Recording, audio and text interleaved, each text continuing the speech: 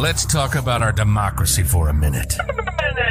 But let's do it in a way that makes the snowflakes' heads explode. Let me be clear before this podcast begins. We are loud, proud, and do not give a fuck. This is the Tony Michaels Podcast. Real and raw political and social commentary. The freedom to oppress the rights of other people is not liberty, you shit-eating moron. The smell of freedom of speech. This is the Tony Michaels Podcast, and this is Tony Michaels. Hey, Tony, fuck 'em.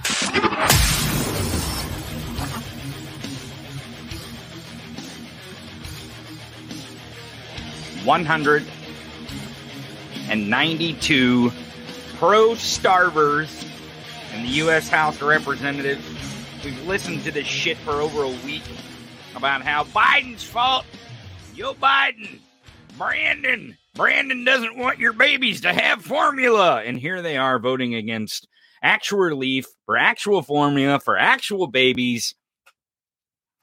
And they vote against it. Of course they do. Because they're pro-starvers. They're not pro-lifers. They don't like women. They hate women. They hate babies. They hate children, especially poor children who have to have WIC, who need SNAP, who need food stamps. They fucking hate America. They fucking hate it. There's a recall on baby formula. There's a recall. There's a factory shut down. The FDA is working to get the factory back open so that the formula is safe. So it's safe for parents to give to their babies. Got it? The Trump administration stopped dairy products from coming from Canada. So there's that problem that has to be solved, which they're working on solving that issue to bring in baby formula from outside the country because, folks, you can't make something exist which doesn't exist in the moment. It takes a bit. But while the GQP nincompoop Let's Go Brandon Nazis have been blaming Joe Biden personally for the shortage of baby formula for parents in parts of this country, last night, when they had the chance to make sure that our government could do something like they've been calling for, 192 of them. That's right, 192. Not 5, not 3, not a couple. 192 voted for your baby to starve. Your child, your grandchild, that neighbor down the street, the person who lives in the couple floors above you, voted for their baby to starve. And I'm sure it's because of radical socialism. I mean, we want the government to make sure, we want Joe Biden and the government to make sure that all babies have food in this country. But when it comes time for us to actually govern and do policy and make sure that the administration has the relief funds to do what they can do to make sure that all babies have their formula, fuck you. Fuck you. We don't actually believe in this stuff. That's what the GQP is about. They don't actually believe in the rhetoric that they spew. And you think these Trump-humping idiots, you think JFK Jr. is still alive, who think he's going to be the vice president or is the president or some bullshit. You think these people are going to believe facts? No, fuck no, they're not. That's what the Republicans are counting on. They're counting on this. They're counting on these fucking imbeciles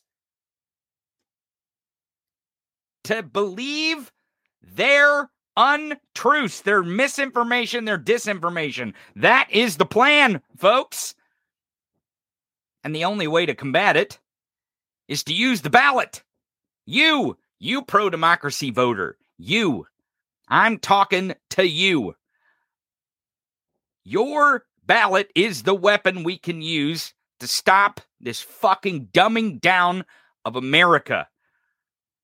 The simple fact that we have a shortage of baby formula in this country, and we can't even agree that babies shouldn't starve. No matter what their color, no matter where they are, no matter if they're citizens or they're not, or they're migrants, we can't even fucking agree at this point, because of the dumbing of America, that babies who are in our country should not starve. What do you want from me? The best news is we have a Democratic House of Representatives. We have a Senate that is controlled by the Democrats. We have a Democratic president. Do you think that if the Republicans controlled the House, they would pass any relief for baby formula? Fuck no. They'd be yelling and screaming about it on all their traitor TV cable news networks and then not doing a goddamn thing. Because that's what they are. They're fucking do-nothings. They're obstructionist. They're insurrectionist. They're fascist. Let's go, Brandon Nazis. Doubt me. I always say that. Doubt me. I told you to doubt me about Elon Musk. I was right. I told you to doubt me about being pro-starvers just a few days ago. And here we are talking about 192 Republicans voting to starve fucking infants. Oh, well, it's got this in the bill and we just can't stomach. We just can't stomach poor children. We just can't stomach poor children getting nutrition in this country. My God, we're going to force women to have those babies, but those babies should pull themselves up by their fucking bootstraps and get their own goddamn formula. Because Joe Biden, let's go Brandon Nazis. What do you want from me? I keep telling you, I keep telegraphing this. And here we are. Here we are right now talking about how the party of the GQP are pro-starvation. After days and days and days and days and days of telling us how it's the Democrats' fault that there's a formula shortage. And Joe Biden should do something about it right now. I don't even need to show you the fucking proof. I don't have to go through the tweets. Josh Hawley, Marsha Blackburn, Marjorie Taylor Greene, Lauren Boebert, Louis Gohmert, every last one of these fucking fascists. Matt Gaetz, all of them. Every fucking last one of them had a tweet or some kind of statement about how Joe Biden's making sure baby formula doesn't get into infants' mouths. And the minute they have the chance to actually govern, to do something, regardless if it would actually fucking manifest into formula and to families quicker, they vote no. Fuck you. But they've always voted no. They decoupled food stamps from the fucking farm bill, which is the fucking point of the goddamn farm bill that's been the success of the farm bill for the last century.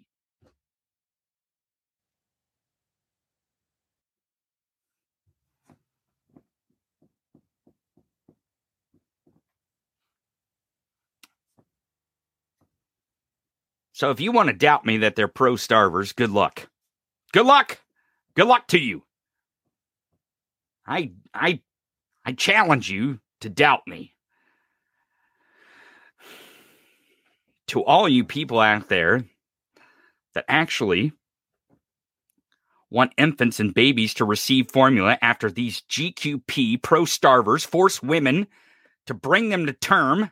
Welcome to the broadcast.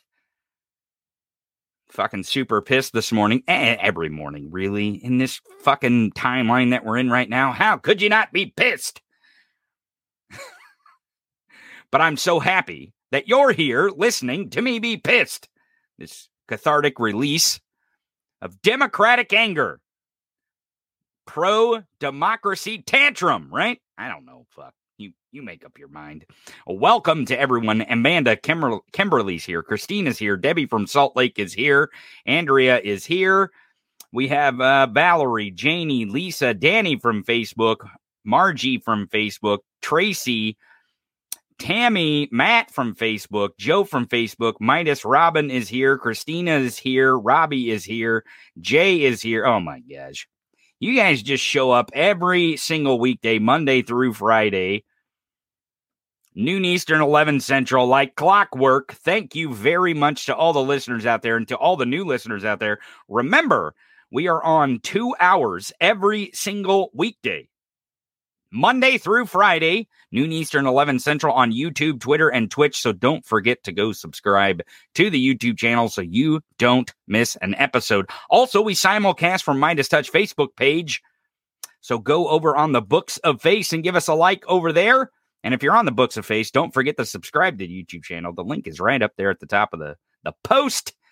Make sure to follow us on Twitter at Tony Michaels Pod. Guess what? Today, we are going to have the Bonehead of the Week poll. And boy, do we have a whole inventory of fucking boneheads to choose from. We put up, here's what happens, new listeners. We put up a poll every single week on Thursday, usually Thursday evening, where you vote for Bonehead of the Week. And after you vote and you decide for Bonehead of the Week, on Friday in the second hour, we break down, me and Gabe Sanchez, my co-host and executive producer, break down the Bonehead of the Week. Your choice, your decision, and we break it down. And boy, are we going to have some boneheads this week. The good news is, if you miss the show, you can also download it on Apple, Spotify, and Google. We have a special Best of the Week Saturday edition every single Saturday that goes on the directories, as well as we clip out Bonehead of the Week and post it on Sundays for you guys to listen to on the directories. Apple, Spotify, Google. While you're there, give us a good review. Don't hesitate to give us a good review. I believe we're going to have Rachel Bidikofer on this today. Looks like in the second hour is when Rachel's going to be able to join us. We're probably going to talk about these pro-starvers and how us pro-democracy people, look, they're using rhetoric to try to win this election. Oh, Democrats bad. Democrats trying to starve babies. They're baby killers, baby butchers. And all the while, they're the ones wanting to starve children. Brown children especially. They're like, oh, brown children at the border? Well, they can starve. Fuck them. That's how they feel. And they voted that way. It's not just what they say, folks. You gotta watch what the fuck they're doing, because you goddamn well bet the people voting for them are not watching what they're doing. The people voting for Marjorie Taylor Greene, you think they're watching what she's doing? How she's voting? Who she really is? You really think that? Hell to the no. If they did, they'd vote her out, just like Madison Cawthorn. When they watched his cousin humping ass on video, they're like, oh, well, we're going to get someone else. Word is that Lauren Boebert might be next on the Cawthorn type list. I don't know. Maybe we'll get some inside video of a bowling alley. I'm just saying. Yeah, who knows? Who knows? Oh boy. I'm actually not looking forward to the I'm not looking forward to the Bobo the Clown cousin humping video. That's no one I'm, but you know, we don't look away, so that's what we might have to do here on the Tony Michaels podcast. Oh shit. We got a lot of news to get to today. By the way, speaking of news, we've got a lot of it to get to. Not only do we have this pro-starvers, 192 Republicans voting to starve your children and your babies, but we also have Iraq is back in the news, and so is George W. Bush. He had a 40-inch slip where he seemed to describe himself.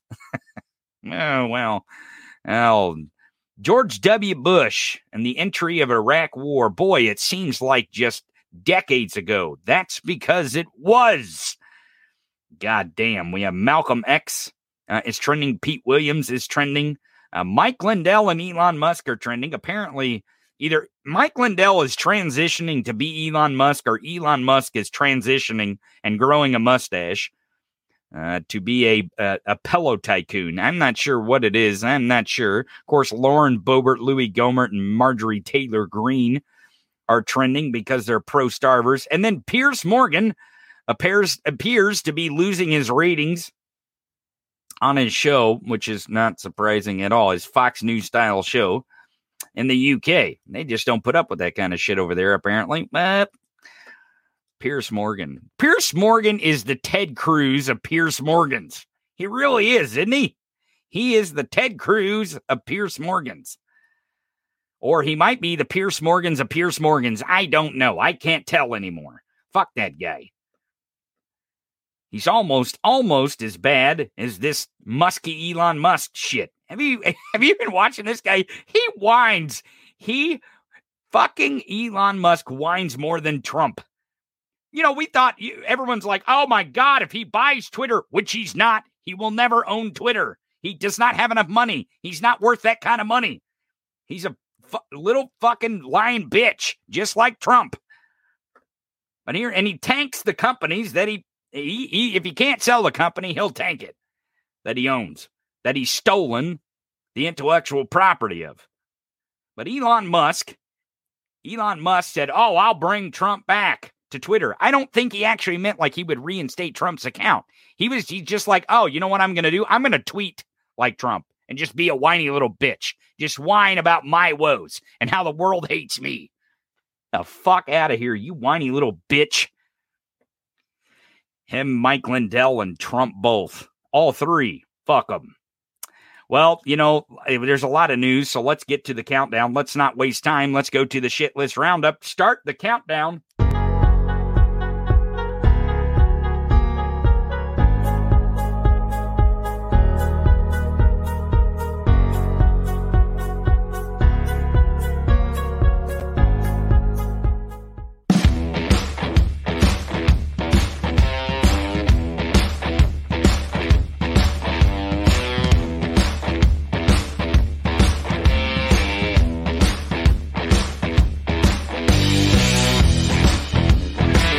Shit list.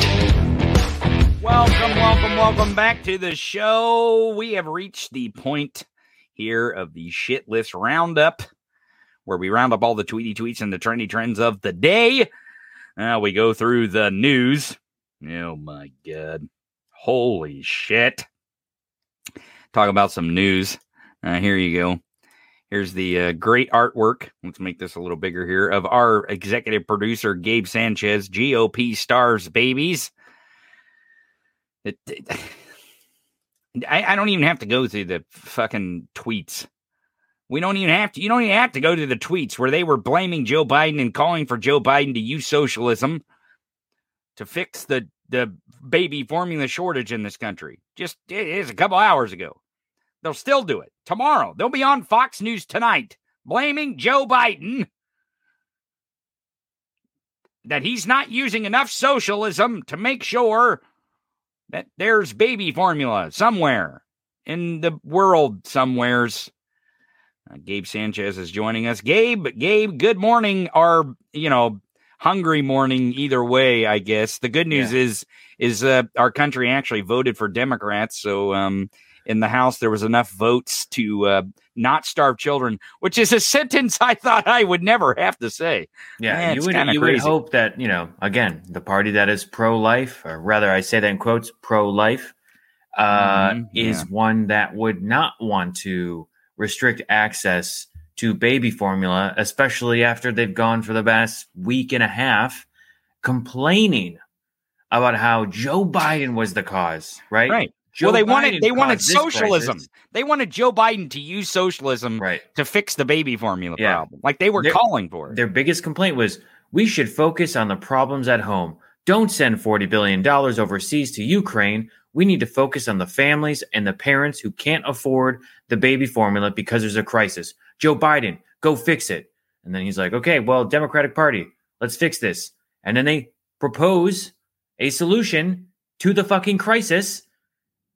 And then they go, nah. No. It was all fake. That was fake. We weren't actually serious. That was just shit to put on Fox News. Yeah. Don't you guys understand this? JK, bro, JK.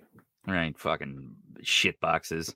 Speaking of shit boxes, here's a couple fucking tweets from these two fucking skanks. And they're fucking skanks, man. I don't even like to use that word. These cunts are skanks. These two tweets from Lauren Boebert and Marjorie Taylor Greene, these are just one tweet each. There were, I don't know, 5, 6, maybe 7 that I found where I was like, nah, this is good enough. Like, I don't feel like I need to really harp on them because the tweets speak for themselves in terms of the and they all got one projection. Oh yeah, every one of them have one. Josh Hawley, Louis Gohmert, Rand Paul. They all. If you know that they're a GQP pro starver out there, they got a tweet. There's a fucking tweet. You can find it. Yep. You know, and Matt Gaetz even doubling down and be like, the reason I voted, no, shut up. right. Don't even, you're playing the, if I could just be the devil's advocate for 1 second, don't play it. Don't do it. It's like, just actually do what you want, like what you're trying to do here. You're trying to help families. You're trying to help people get access to baby formula because there's a crisis. But then you decide, no, actually, I was just kidding. I'm not really going to do that. And then you try to double down and defend yourself as to why you voted against the thing that you were complaining there was a crisis about. Shut the fuck up, man. Well, that should just be the go-to sound effect. Shut the fuck up. Yeah. Because we got Lauren. You make a good point in this tweet. You say the Republican Party's platform is fake outrage and anti-life. Like they're the death cult. And proof is in the pudding here. Lauren Boebert, Matt Gaetz, Louis Gohmert, Paul Gosar, Thomas Massie, and Marjorie Taylor Greene voted against allowing low-income parents to use WIC benefits to buy baby formula. They did not want WIC, which is like the whole purpose of WIC is to feed the mother and the baby. Like while they're pregnant and after the baby is born. And it's an actual baby. The WIC is designed to give nutrition.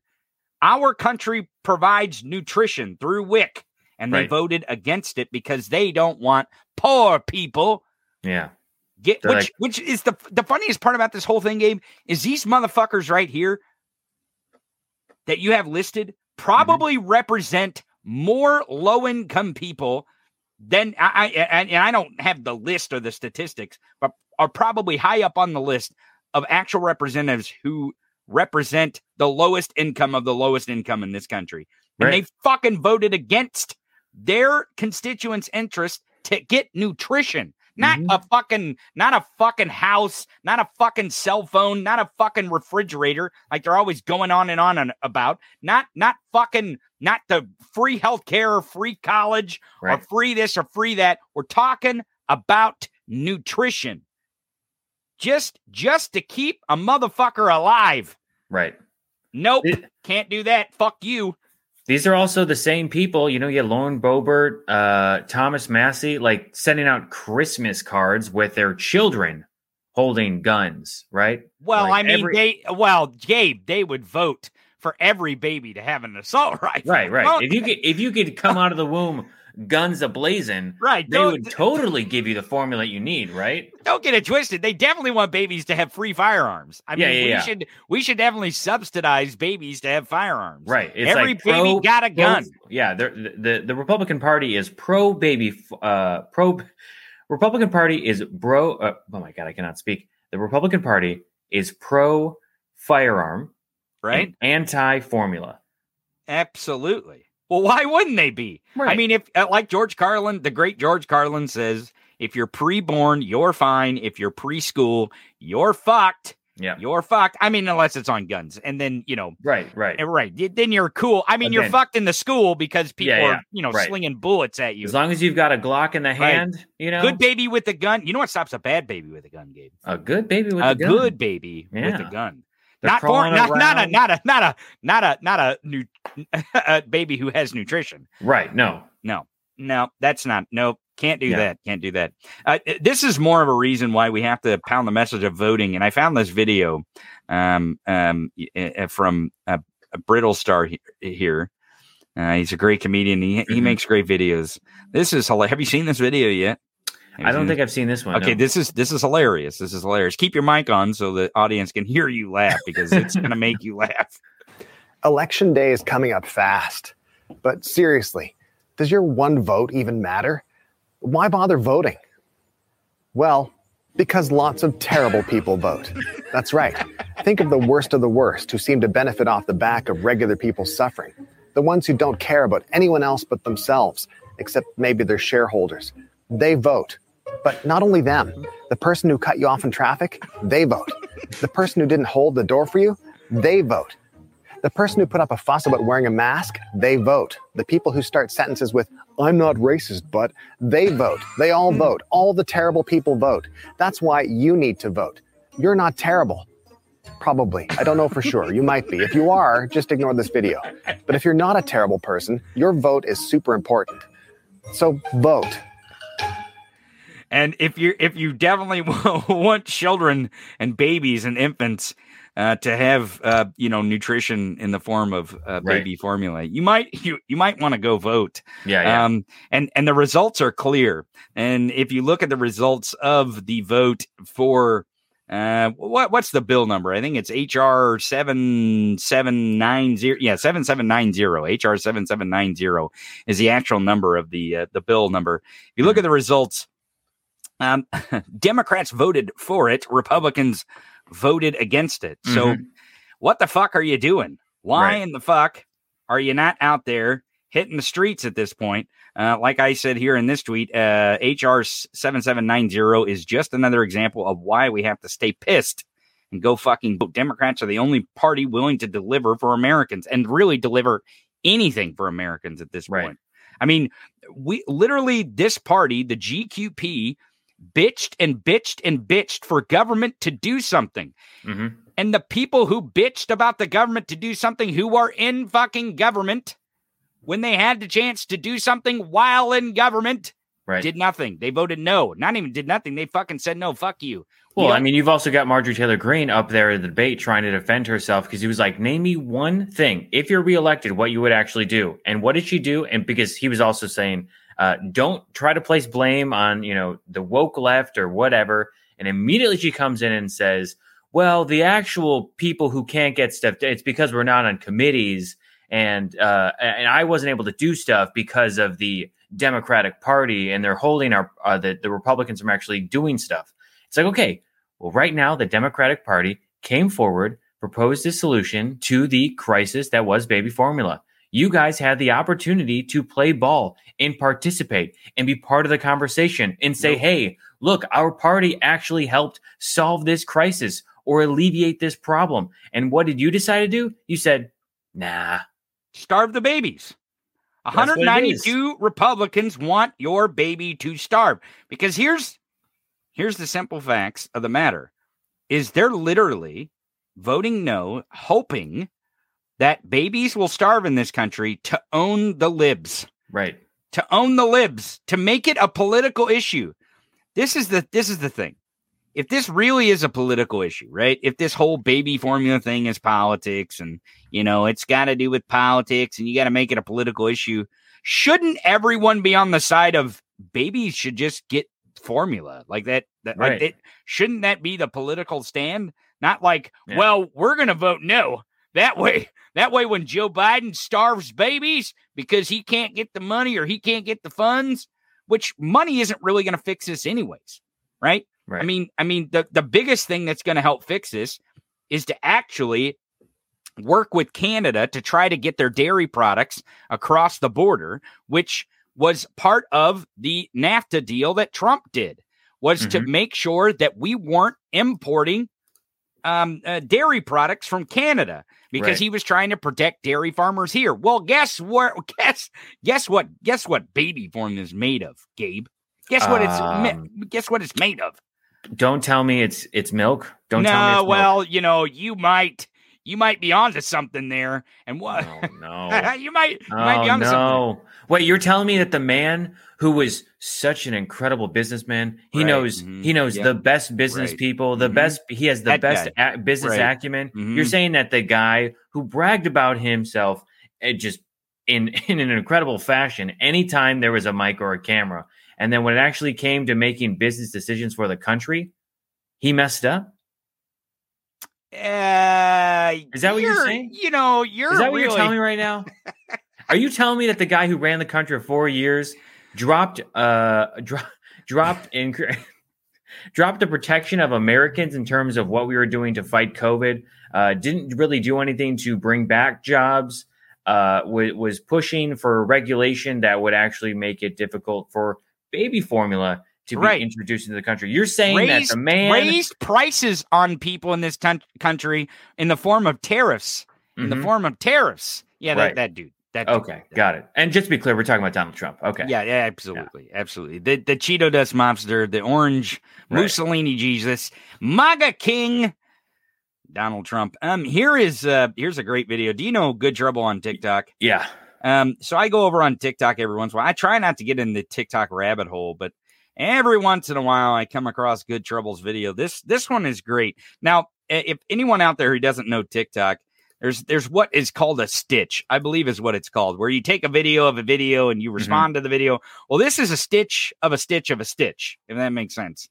So it's kind of stitched together here. So he's in this video, is he going back? Like somebody stitched him and then he's going back and stitching that person to respond and so on and so on and so on. Right. So Good Trouble made the original video about how he was surprised not to see the Republicans outraged about the baby formula shortage. And what he was trying to say in the video, the point he was trying to make, is that people were outraged about Biden. They weren't actually outraged about the it's baby just like formula. The gas crisis. Right, it's just like any sort of crisis that has been introduced under the administration of Biden. They say Biden is at fault, despite the fact that there might have been regulation or decisions made, I don't know, for the last guy, the MAGA king. Right.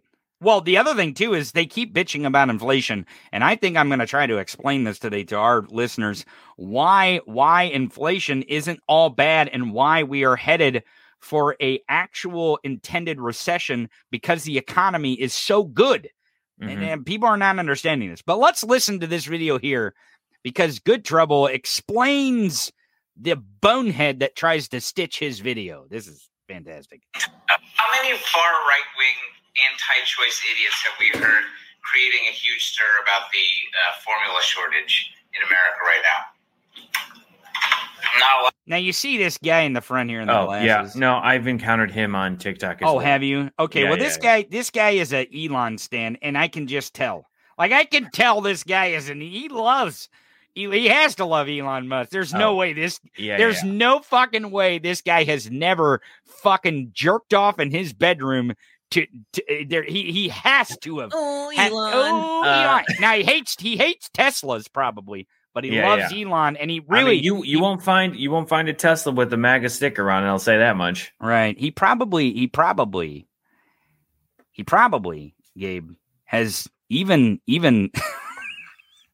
went as far as to make himself some Elon porn. I'm sure these people you gotta imagine these Elon stands are crazy. I mean, they're fucking nuts, man. Believe me, I've seen them in my comments, and they are nuts. Nuts. Yeah. I mean, nuttier than fucking squirters. They're worse than some of the Trump humpers. Dude, I got to tell you, just from that tweet that you shared earlier that I posted on Twitter, I had people who were like, oh, there goes Gabe. He's the court jester. And I'm like, so you're just going to ignore the fact of this party not caring about providing baby formula and a solution. They just say, fuck the kids, right? And then I had other people in the comments who were like, oh, Gabe can't think for himself. I'm like, it's not funny. I'm not trying to make a joke here. I'm literally just pointing out the facts. This party had a problem with the baby formula crisis. There was a bill to resolve this issue. They said, no, we don't want to vote for that bill. So I'm not making anything up. It's literally documented. There was video footage of them voting. There is documentation of the bill being proposed and their votes being counted. I'm just reporting the facts. But Gabe, that would mean they'd actually have to believe the truth, and that's the best part about Elon in this guy here is that you know that this guy believes all the whiny little shit Elon. Oh my God, this whiny little bitch, because this guy's a whiny little bitch. Listen to this little whiny little bitch here. How much of an echo chamber do you live in, my guy? Conservatives have been coming out of the woodwork for the last 2 days complaining about this baby food shortage. Stepping outside of your liberal echo chamber would have shown that was probably not the smartest video to make. Conservatives care a great deal about the baby formula shortage.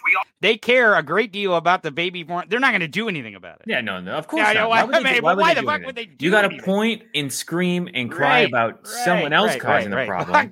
But not actually provide the solution. Why in the hell would they require their politicians to do anything?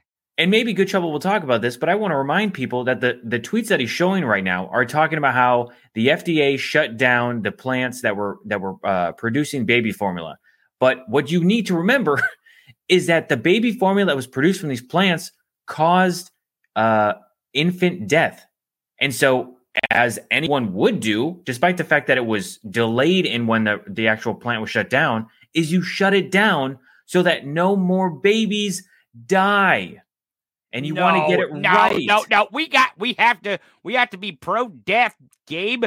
Who cares if those babies die? If the parents and the babies can't figure out which formula to buy on the shelf, which one's safe and which one's not, well, that's just on them. And they need to those babies need to pull themselves up by their fucking bootstraps and do something about it.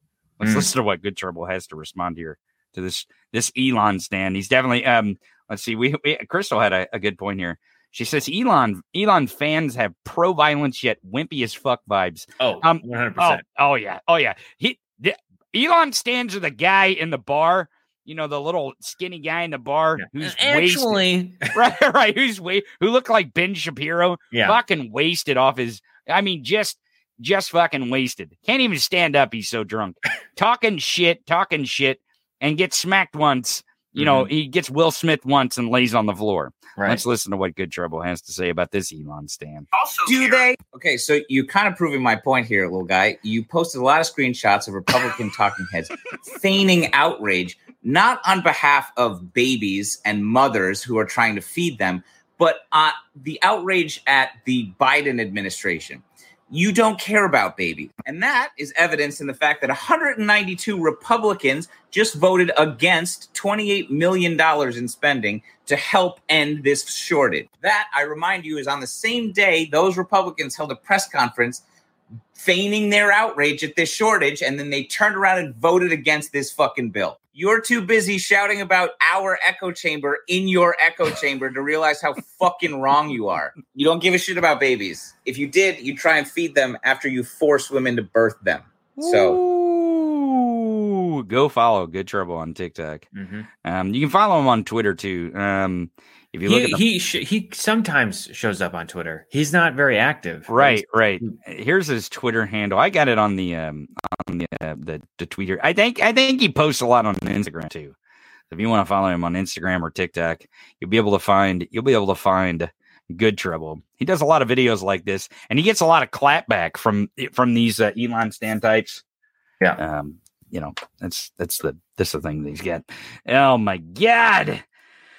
Oh, so there is some, speaking of Ben Shapiro, we were just talking about Ben Shapiro. There seems to be an internal war over this, 2,000 Mules.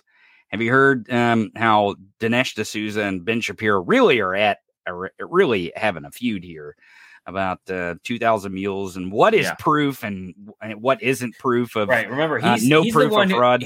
He's the one that's coming forward and saying, this is not proof. Ben Shapiro is saying that. Yeah, Ben Shapiro is saying that, which is amazing because, again, I said it, I think, last week, but I was like, if you lose Ben Shapiro on an argument such as, like, voter fraud or anything that goes with the Republican Party, like, you're in the wrong. Right. Well, I mean, Ben Shapiro's taking a good bet here, watching Mike Lindell and all these Trader TV cable news networks being sued to get their pants sued off because of defamation based on fucking lies that are being told in like this 2,000 Mules. But here's Dinesh D'Souza. These whiny little fucking bitches. They are such whiny little shitheads. Listen to him whine about how Ben Shapiro doesn't believe the shit in his funky ass film. Mm-hmm. So if geo-tracking shows a mule going from one Dropbox to another, let's say between 2 and 3 a.m. in the morning, and it turns out that on the 5th Dropbox, there happens to be surveillance footage, and you know that this guy was there at a specific moment in a day and time, and you look on the video at that day and that time, and there he is, boom. You've proven your case. You've established it clearly. The geo-tracking supports the video. The video confirms the geo-tracking. So it seems like this guy thinks just because 2 pieces of evidence are true about one thing, that means 8 million votes can be cast aside. What the fuck is he talking about? I haven't seen this 2,000 Mules. I haven't seen this thing. I mean, should we watch it someday? Should we stream it? Well, Walter Masterson talked about streaming, and I actually messaged Walter and said, hey, have you streamed this thing yet? Because I would love to stream it. Maybe on Twitch or something. Just stream the fucking thing and just rail on this stupid piece of shit the entire time, because I'm sure it's just laughable. Like the theory. If Ben Shapiro's like, this is fucking stupid. If Ben Shapiro has that stance, it's got to be just completely fucking laughable. Like, it's ridiculous. It's ridiculous. 2004 scumps. We got Ty. Wait, so donkeys have GPS? I'm so confused. Yeah, so it's are really we, weird. Ty. So it's really are fucking we. weird. It's really weird. Here's the thing. He's taking, his assumption is that, okay, this person showed up here and they showed up there at a Dropbox, right? I just want to remind people that at least in Southern California, the Republican Party were putting up fake Dropboxes, right? That they were collecting ballots that were not actually. It was not done in a official manner. They set up their own temporary Dropboxes to collect, these ballots, right? To trick people into putting their ballots in the box. Who knows if they were actually recorded or not? They were not commissioned to actually do these. They just kind of put them there by themselves. They got called out for it.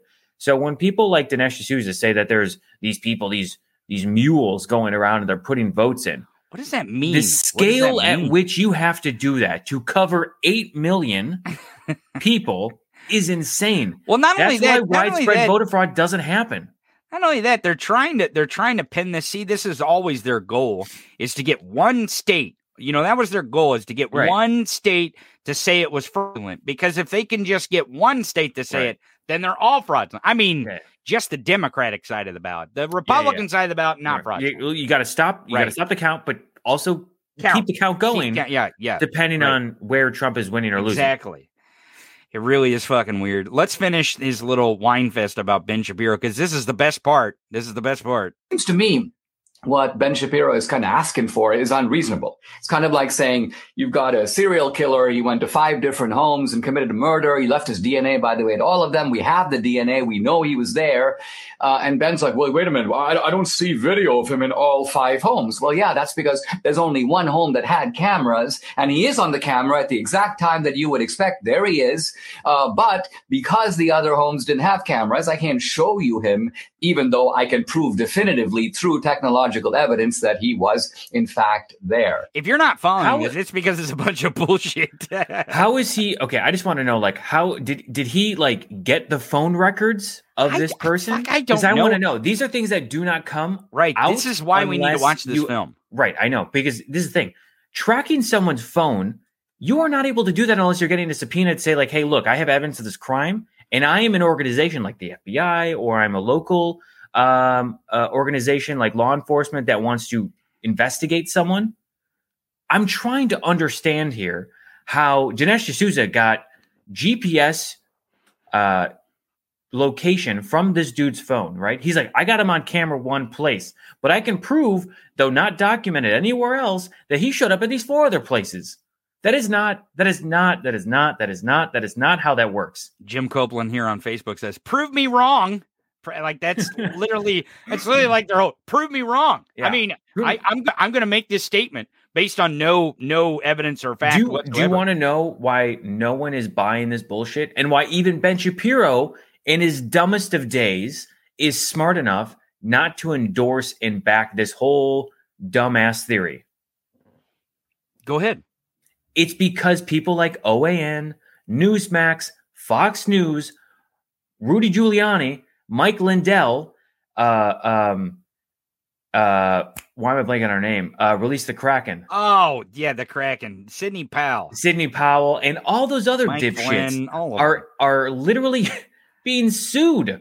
They are being sued by Dominion, Smartmatic, like all of these places that are actually in charge of the ballots, the machines. They're getting sued by these organizations because they continue to spread falsehoods and lies about donor fraud or voter fraud, and how there was election fraud and this and that. It was all this coup and this conspiracy to overthrow the government in terms of Trump being president.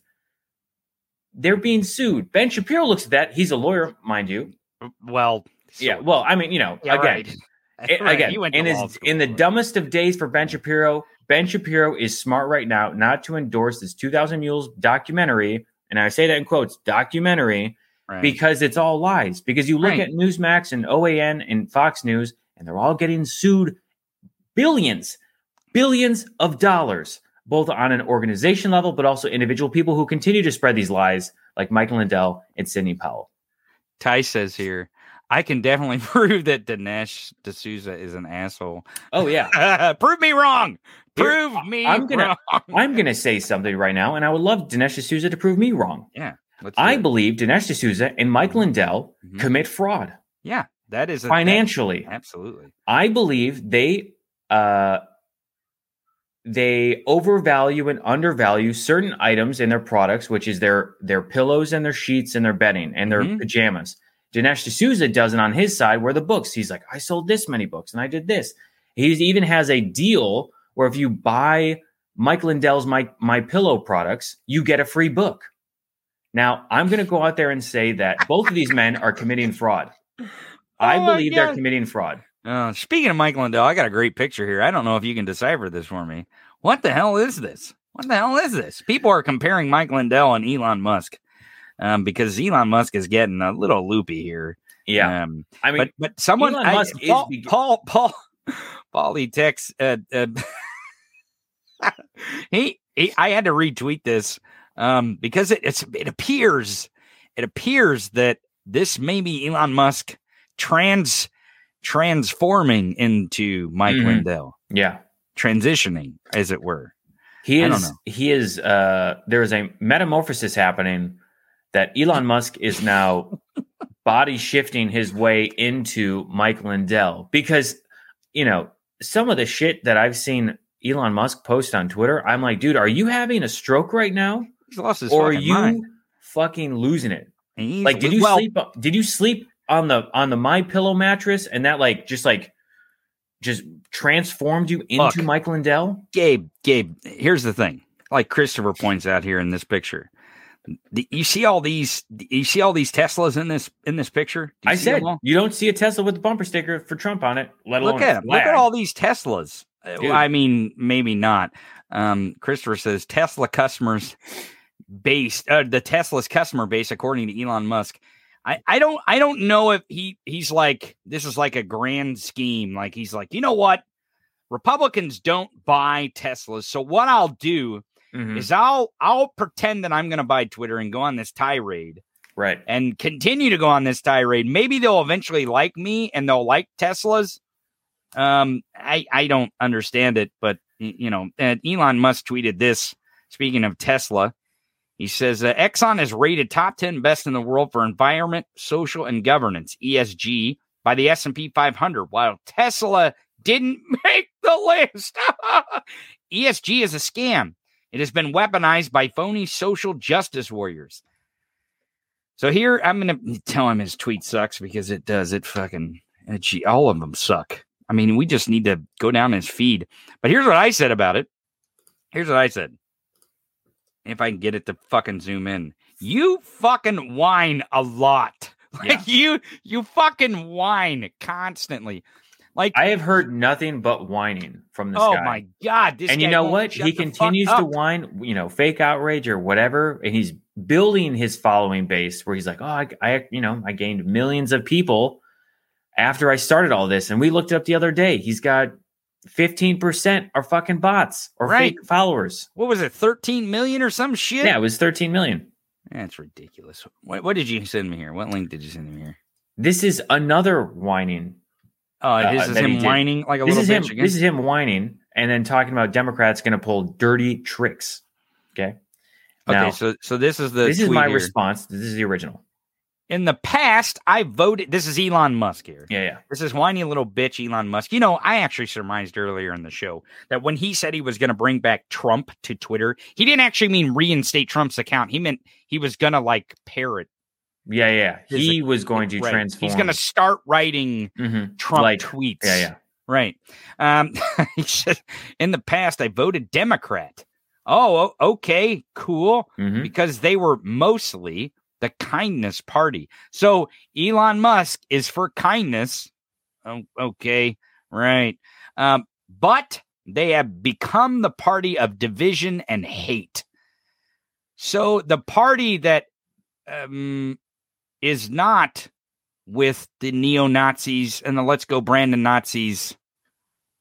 What the fuck happened here? Oh, I think you clicked into it. Oh my God. Come on, man. This is user error. User error. There we go. Okay, I'm trying here.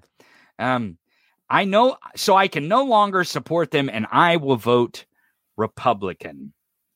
You know, the party that actually shows up at Disney World with Nazi flags. Yeah. Or storms the Capitol when they don't like the outcome of the election. Or most recently, try to start babies.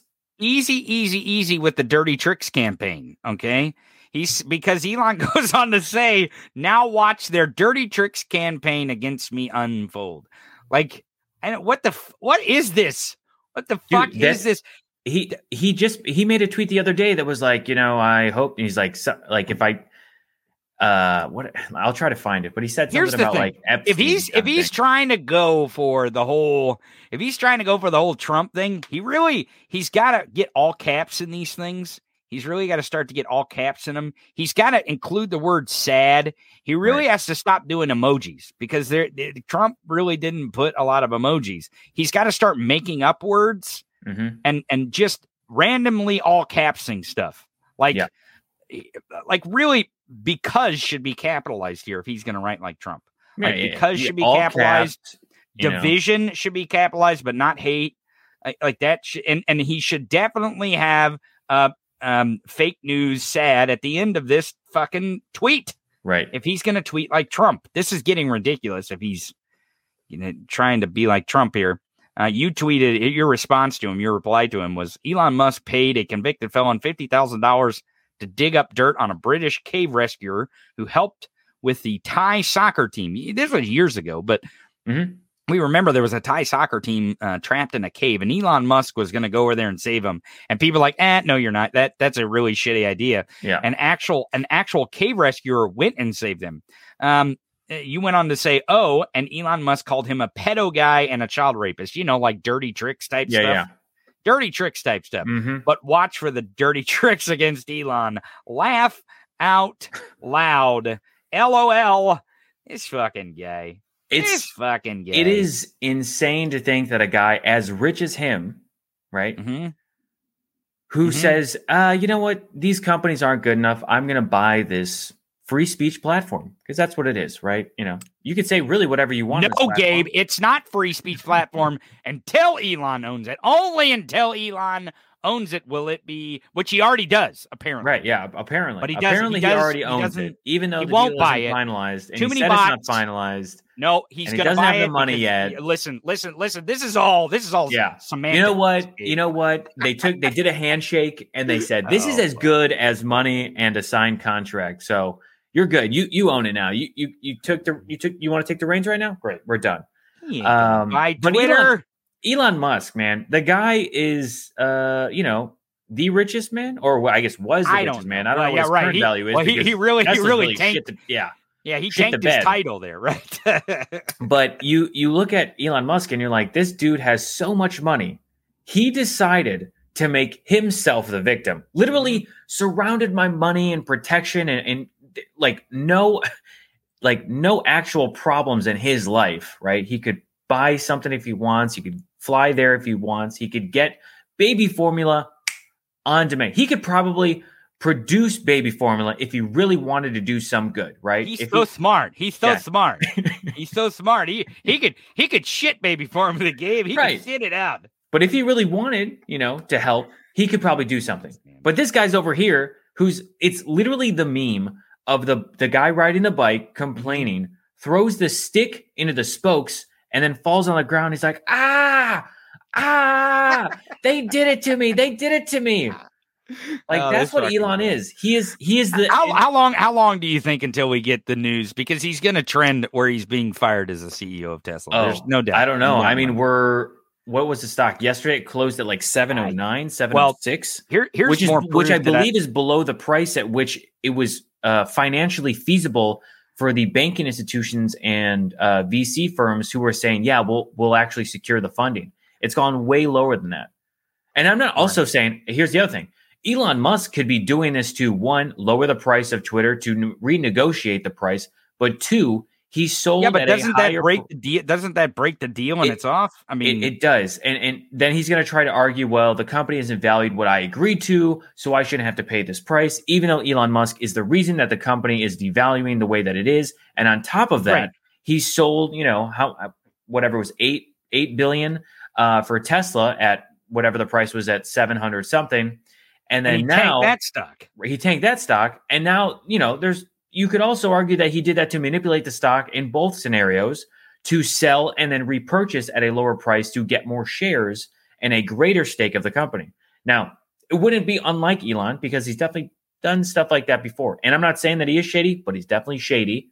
And he would be one to fabricate or manipulate the market to his benefit, whether he actually wants to or not, but I wouldn't put it past him.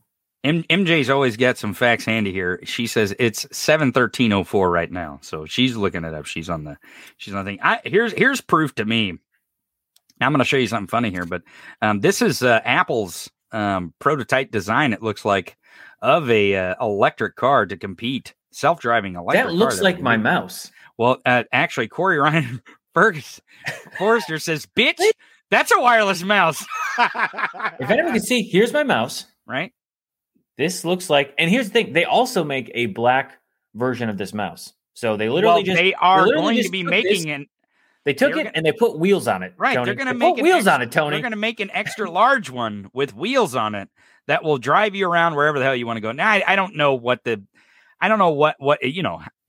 reality of this is here, like how long or what. That companies like Apple are wanting to get into this market that Tesla's in, though.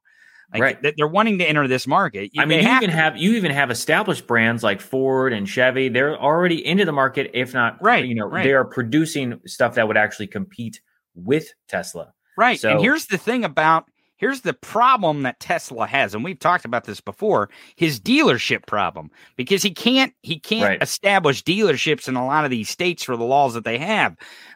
So and Apple may have the same issue. But that's where some of these issues are going to rise with these current car manufacturers, like you're talking about, Chevrolet, Toyota, Honda. Where they actually have dealership agreements in these states where they're going to be able to open up brand new dealerships where Tesla and Apple may not. Right. But the point is that Tesla now being the king of the castle in electric cars, don't bet on them being the king of the castle. In the end, I mean, there's going to be a king of the castle of the electric car, but it's probably not going to be. It probably is not going to be Elon Musk. I would imagine. Yeah.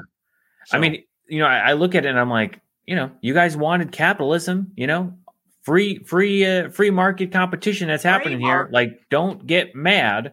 Right. When you make shitty decisions and you take your stock. If you're Musk King, you're MAGA Musk King. Holy shit! Did you just coin MAGA Musk King? That's MAGA Musk King. Don't be surprised if he falls down the ladder a couple spots once all these other competitors come into the market and actually have something that is either more affordable, or it can produce at a larger scale, or like you pointed out, can actually sell on the dealership lot. Right. Well, here, speaking of tripping over your own feet. Do you guys remember we had a president one time? He had a lot of gaffes. He really wasn't that great of an orator. Fool me once, right? Shame on him. Yeah. Fool me 6 times. Shame on the other guy. Him again. Right. Him again. Maybe, I don't know. He's the decider, the great decider. Remember? Right. Mission accomplished. By the way, Mission accomplished. That guy. I think his name was George W. Bush. Mm-hmm. That we had for president. It is hard to remember how stupid George W. Bush was. Like, I mean, going through 4 years of Trump and still going through this Trumpism thing, it is really difficult to remember the stupidity of George W. Bush. And I will say this, like, for a good majority of people, I'd probably say that, they probably don't know, especially younger, I don't know, maybe younger people that really don't know who George Bush is. They might only know him as George Bush, the once president, now turned painter. Right. Because that's what he gets covered for. You either see him at 2 different events. He's either getting interviewed because he's painting, or you see him at a funeral for some distinguished person. Could be a past president. It could be someone else within the political scene that he's attending. And those are really the only times you ever really see him in public or video of him. And there's always like, oh, he gave Michelle Obama candy, or he's painting some little thing or whatever. Like, you always see him as like, oh, he's now rebranded himself to be the 75-year-old grandpa. Right. Not the guy who committed war crimes and started a war. Gabe. Even he knows about what he did in Iraq. I mean, listen to the video here. And if you can't hear it, we'll point it out in the end. It's not that long, but listen to what he says about one man starting a war somewhere. In contrast, Russian elections are rigged. Political opponents are imprisoned or otherwise eliminated from participating in the electoral process. Now, listen real close here, because he's going to get to why that is. The result is an absence of checks and balances in Russia, and the decision of one man to launch a wholly unjustified and brutal invasion of Iraq. What did he say? One man? Is he reading his memoir right now? I don't know. The best part is that he's obviously reading it, right? Yeah. Now, I can't tell if he has teleprompter set up. I'm sure he does. Right. But usually when you're trying to, speak at a podium with a microphone and an audience and there's a camera, you're trying to look at the camera, you're trying to look at the audience, you're trying to, focus on your speech, you're trying to look at the teleprompters. All this stuff is trying to help you look like the order that he obviously is not, and that has never been. This is typical George Bush style, where he can't figure out exactly his place on the paper or in the teleprompter, or if he's supposed to be looking at the camera or the audience. This is typical shit. Yeah. But when he looks up, and he's going off the cuff here. Right. He may have had a Freudian slip. Let's listen one more time. To launch a wholly unjustified and brutal invasion of Iraq. So wholly unjustified of Iraq. Now, listen to his correction here right after. Of Ukraine. All right. Anyway. Sorry. Yeah. That too. Yeah. So he said Ukraine and then said Ukraine. Iraq too. Right. I mean, he corrects himself and then corrects himself again. Listen. Decision of one man to launch a wholly unjustified and brutal invasion of Iraq. Of Ukraine. All right. Anyway. And then they all just laugh it off. And then says, it's my 75-year-old mind that is playing tricks on me. Russian elections are rigged. It really is. Like, the fact that everyone, I'm not surprised that probably the people who are in attendance of this George W. Bush Institute are also someone who's like, man, that was a crazy time. I was a part of that. Yeah. Right. I voted to let them go in, and we started a 20-year war over nothing. Yeah, right. Dude, it was good hilarious times, man. It was hilarious. And then the American people voted for 3 presidents to shut down that war. Oh, and the last one, they blamed it on him when he actually did bring the troops home and shut down that war. They blamed. Oh, what great times! What great times in American history! Oh my God! This is One more thing I want to touch on, because we're going to go to a break here. We're going to have Dr. Rachel Bitecofer is going to join us. Very excited to have Rachel talk to us about what is happening in politics, the midterms, and also probably what she feels about baby formula. But there is one thing I want to show the audience here before we get to that. Here is, we tweeted this. It says, anyone want to go down bowling alley or bowling? Excuse me. Does anyone want to go bowling down memory lane? And there may be some emojis here that have some meaning. I'm not sure what happened with this eggplant. I'm not sure how that. I don't know. Yeah, I don't know. Hey, listen, I didn't tweet that. Tell us about this story in Business Insider. Now we know from Marjorie Taylor Greene that Business Insider is some kind of left wing. Oh my god! Yeah. Oh my god! And that's where. But also keep in mind that's where Marjorie Taylor Greene gets her daily trade information to make her trades with her financial advisor. Right. Exactly. Right. So she relies on leftist publications for her actual stock tips, not the financial advisor and not the insider trading that she clearly gets from ahead of time. When they're voting or getting insight into other companies. But what this is about is, as we all know, Madison Cawthorn, there was a group that went against him, the American Ruckrakers PAC, right? I think they were almost formed just to fuck with him, right? Yeah. From what we understand, they were formed just to fuck with Madison Cawthorn. Clearly, they have other people on their hit list, but they were the ones who were behind the recent releases of the video and also the photo. We're finding that they were the ones who did a targeted attack against Madison Cawthorn, which now has cost him his seat because he was just primaried. Now, the other people on the list, turns out number 2 is Lauren Boebert. Ooh. So they say coming soon to a computer and phone and just media near you. Listen, I'm all for cousin humping videos, right? But I don't know that I have the fortitude to continue to watch Marjorie Taylor Greene or Lauren Boebert in any kind of cousin humping theater. I don't know. I don't know. I'm just saying, like, if it includes bowling balls, count me in, baby. There are holes to plug, according to Lauren Boebert and her husband. It worked with Madison Cawthorn, so maybe it'll work with Lauren Boebert and Marjorie Taylor Greene. Dr. Rachel Bitecofer here tweets earlier, democracy is the ultimate bread and butter issue. That's why we have to go vote Marjorie Taylor Greene or Lauren Boebert's out. Because once you lose control of your own life, it doesn't matter what a gallon of gas cost. Think about it, folks. Democracy is the issue. That is the issue. And here to speak with us about the issue of democracy is Dr. Rachel Bitecofer. So stick with us. Don't go anywhere. Right after this break, we have Dr. Rachel Bitecofer, the political great, my favorite political strategist, right after this. Stick around. What the fuck is wrong with you people? It's a rhetorical question at best. We'll be right back on the Tony Michaels Podcast. Letters from the Trucker Convoy. Dearest Tammy, by the time we reached D.C., we was 50 strong in number. Some patriots ran out of gas along the way. We got plenty of Slim Jims and Skull. Near run out of Natty Light. Hope it don't rain tomorrow so we can circle the city again. Yours, Bob. Dear Bob, I'm fixing to send you some more of them Doritos you like, the red bag, not the lib-loving blue one. In your absence, I discovered a rash on my neck, and no, it ain't no hickey, and I ain't even seen my cousin Brody in ages. Stay strong.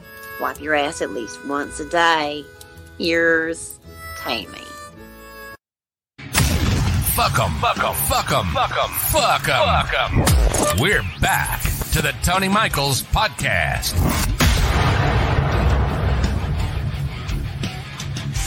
Welcome back to the show. Thanks for tuning in, sticking with us.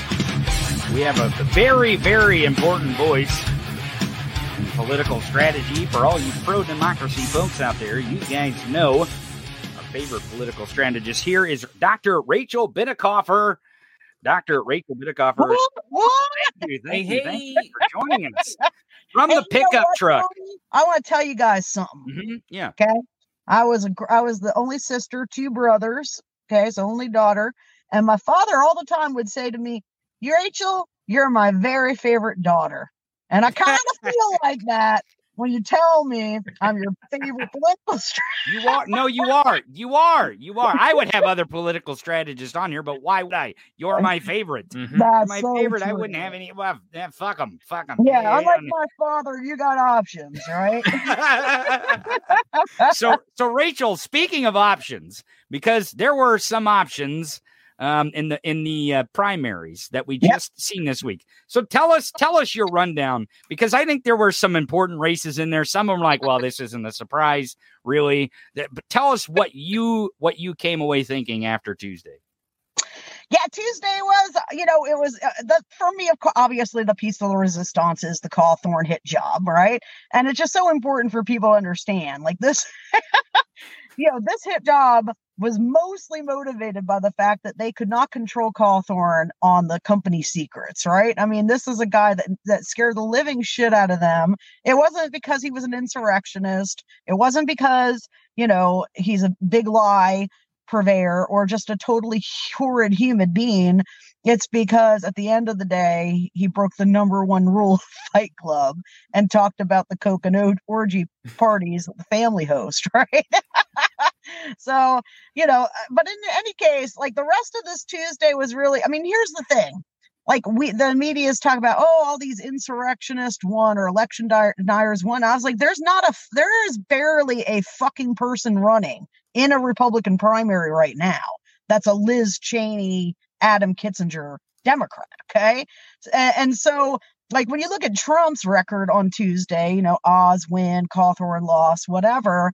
But we're really, they'll say, oh, well, the Trump endorsed candidate, I've heard a couple analysts say this, a Trump endorsed candidate lost or only won 30% of the vote and 40%, 50% went to other candidates. That is all Looney Tunes, dude, because it went to other candidates that are also peddling the big lie, either more or less than the nominee. And, it doesn't fairly reflect the success of the GOP's coup caucus. And it is obviously now the full controlling establishment of the Republican Party. It is no longer a faction. It is the main part of the show.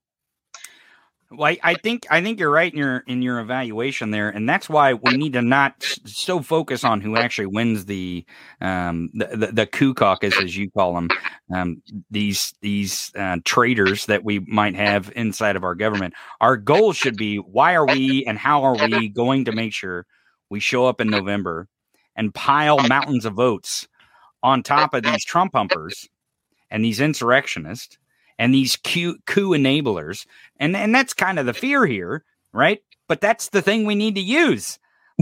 In political strategy, the thing that will get people to move to the polls is the fear of, hey, I might not have bodily autonomy, right?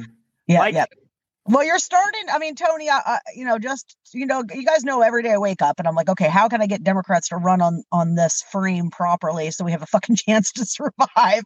And I put out a column this week on my Stack that, explains more explicitly, this is the frame we need to be using. We got to make it a referendum on them, blah, blah, blah, blah, blah. But if you'll notice, it is starting to become the prevailing, people are accepting it up higher. Biden's rhetoric is changing. You're starting to hear conversations about the party looking at running against the Republican Party rather than Trump. So the influence and the effect that we're having is profound, right? and changes are in the works, I will say, but we got to just keep pushing because we need people to understand, like, if the conversation's about inflation and gas or baby formula in November and October of the fall, then we will 100% lose. So we want the conversation to be about change. And we want to paint a very scary picture of what Republican change looks like right now. So what does that look like? Because it seems like it really does seem like they can't stop tripping over their own feet with some of this messaging, and they're putting the ball up on the tee for us. We've seen the leak of whatever decision may come out of the Supreme Court.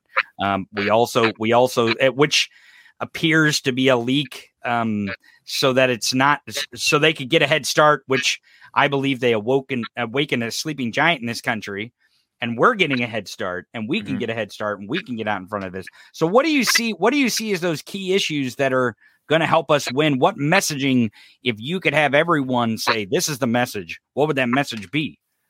So, you know, I and a lot of the stuff that I'm working on now that, you know, it's not for my own super PAC anymore. It's for other groups. So you guys people haven't gotten to see a lot of this stuff yet. It's being made to win elections, not to win Twitter. So, but in any case, in that messaging, what I'm really focused on is exactly what you highlighted in that tweet today, getting people to see the bread and butter connection to democracy and how it might impact their, you know, ability to live a safe, secure, you know, fun-filled and American, you know, life. And so I think that's how you do it. I don't think you make it about abstract concepts. I mean, democracy collapsing in the abstract is not going to do it. You got to make it personal to the voter. So not, hey, we got to do this thing because other people are going to suffer. We got to do it.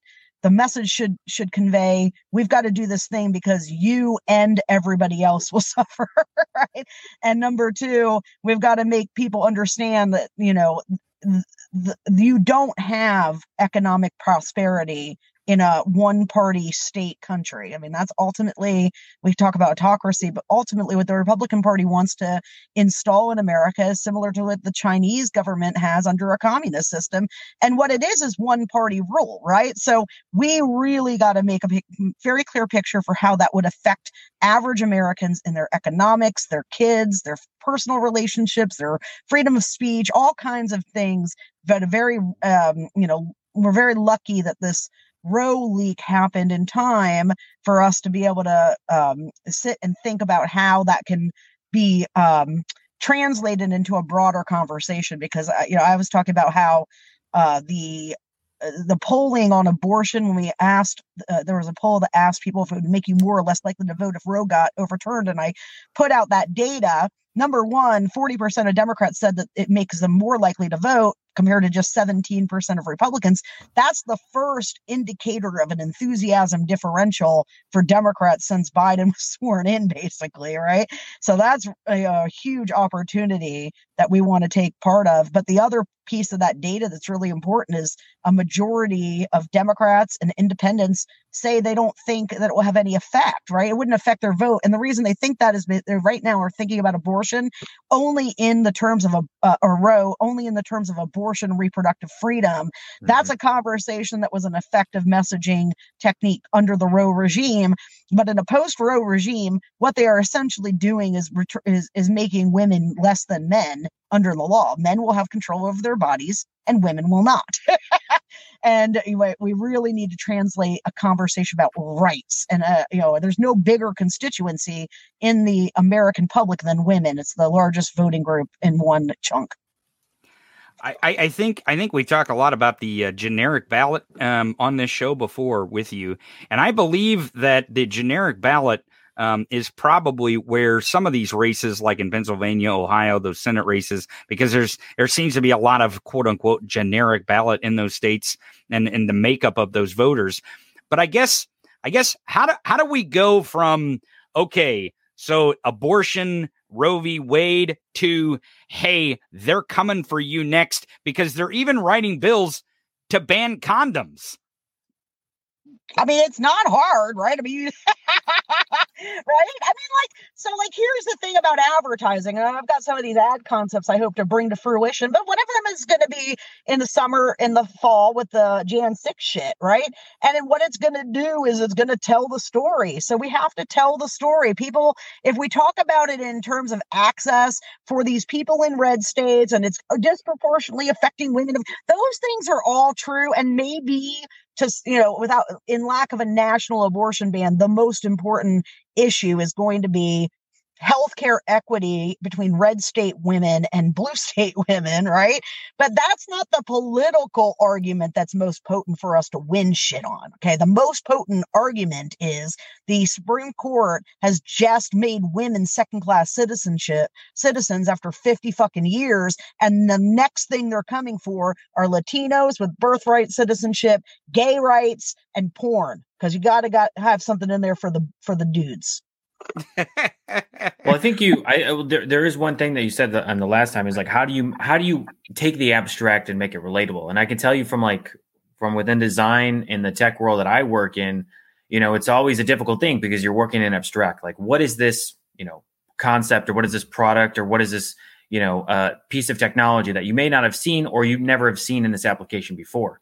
And it really comes down to like, how would you explain it to your parents, right? How do you make it understandable so that if you tell it to them, they could easily then take that and tell it to their friend, right? Like, how are you able to not play, to make sure that it's not an insane game of telephone, but it actually is making sure that the narrative of the message is consistent. There's a through line with all that, whether it's trying to marry underage kids, whether it's trying to ban math, whether it's trying to ban condoms, right?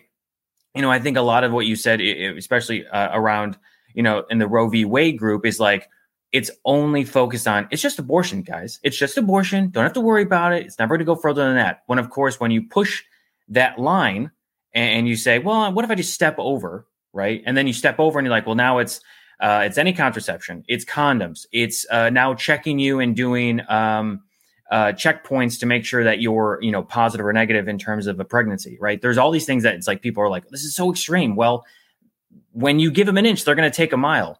And I think it's super, super important, as you said, like, you have to make the abstract relatable. You have to make the abstract something that's like, all right, great. You take this. Now this is the application if it is actually implemented and to its fullest extent that they want to do. And I think that's the biggest thing. And I've said to Tony before, which is like, there was the daisy ad, right? Picking daisies, then you see the nuclear explosion. Obviously that's an extreme scenario, but it does make parents go, oh shit, no, I don't want my kid living in that world. We should be doing the same thing. We should, kind of not stoking the fear completely in a very malicious way that is disingenuous, but it should be true to what the scenario is, right? So I mean, when I reposted up the Daisy ad, I posted it with, a tweet that said Democrats used to know how to play hardball, right? Mm-hmm. Because the Daisy ad is one of the most famous political science or political ads ever. I always showed it in my campaign strategy classes. And, it's extremely effective because it was hyperbolic as fuck, right? Mm-hmm. And so to answer your question, Gabe, there's a few things going on. Number one, there is some value in what I call tell the story ads, right? Mm-hmm. So like, we do want an ad in the general running that tells people, like, this is how fucking nuts the GOP is. In Tennessee, they're marrying kids. In Mississippi, they're banning condoms. Like, there's a value in a 30-second ad to tie that and define it. But at the end of the day, what you were specifically asking about, how do you make something abstract become concrete in the eyes of voters? I will tell you, the way to do that is to make the hard choice of siphoning off one thing and then making a mountain out of a molehill about that one aspect of the one thing. So to me, much more effective. I mean, the Midas Touch ad was so great, and I've had that ad in my head for a long time, but I haven't made it because I know ultimately I won't be able to get it in enough eyeballs because it's just a little too over the top, right? But at the same time, that's because the concept can be used, and it is a major feature of the ads that I have in production, where you take something and make it concrete by taking one little piece. So here's a woman. She had ectopic pregnancy. She had to leave Texas to save her own life, because by the time we get to the fall, we're going to have people living like that, right? Mm-hmm. And she's just sitting there in a, having this angsty personal conversation with the voter through the ad, telling them, look, this thing that I thought was just this thing affected me, and here's how, right? So that's how, I mean, we really can't. One of our biggest problems is selectivity. So a lot of the messaging I put out, everything I put out on Twitter is actually training or like public, I want people to take it and start using it. But I get a lot of comments, and someone will say, well, why don't you mention this too? And I'm like, dude, because you got to mention one thing that's really salient and get that in. And pound that one thing over and over. And like, yes, all of these things are fucking important. But at the end of the day, we want to pick the most emotive, the most scary, the most threat-laden aspects of what's happening with the Republican Party.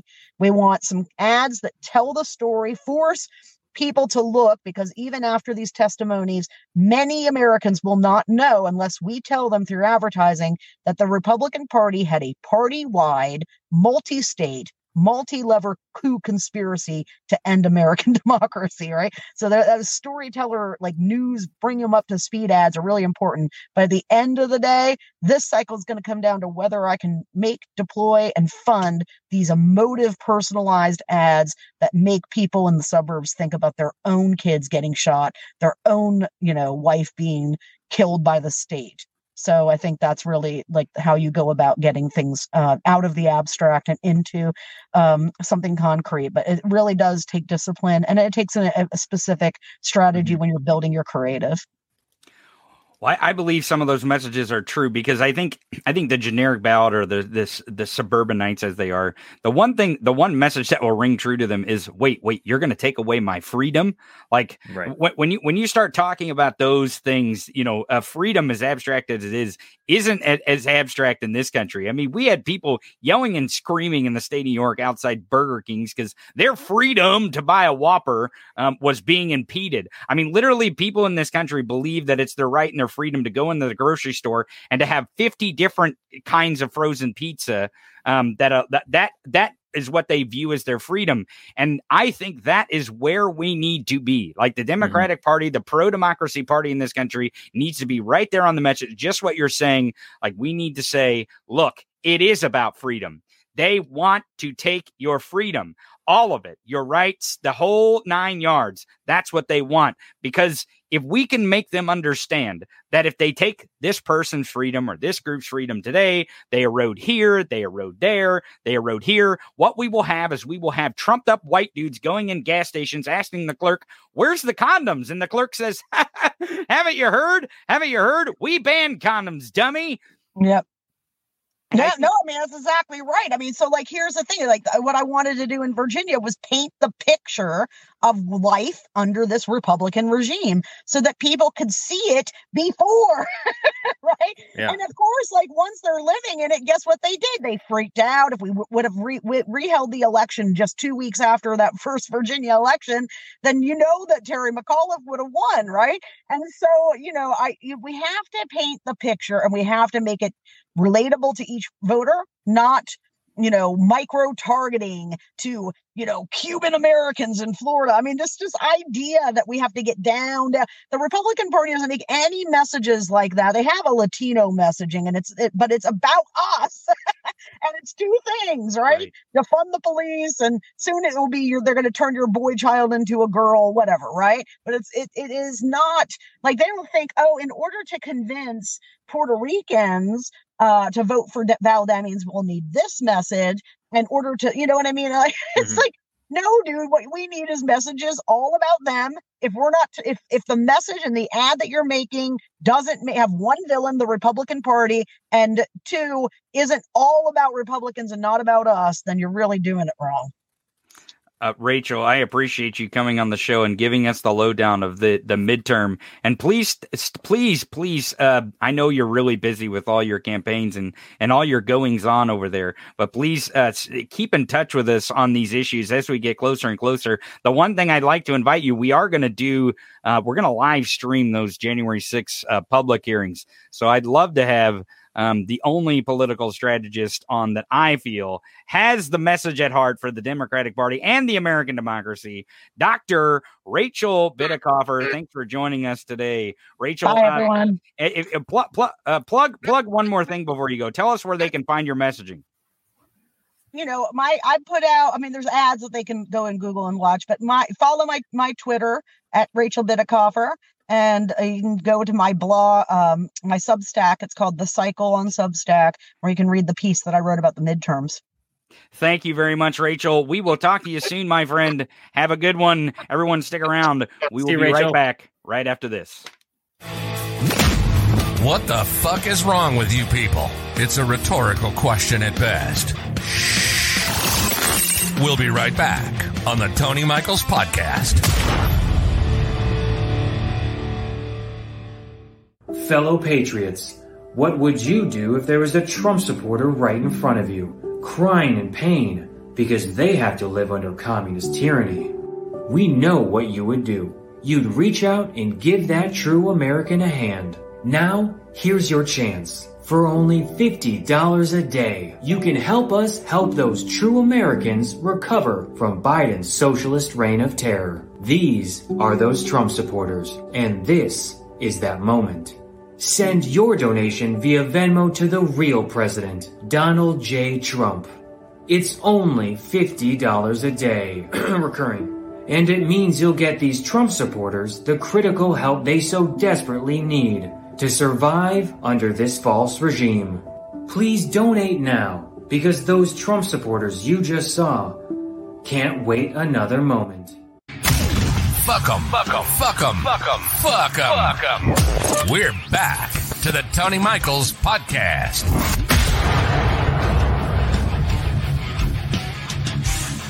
Welcome back to the show.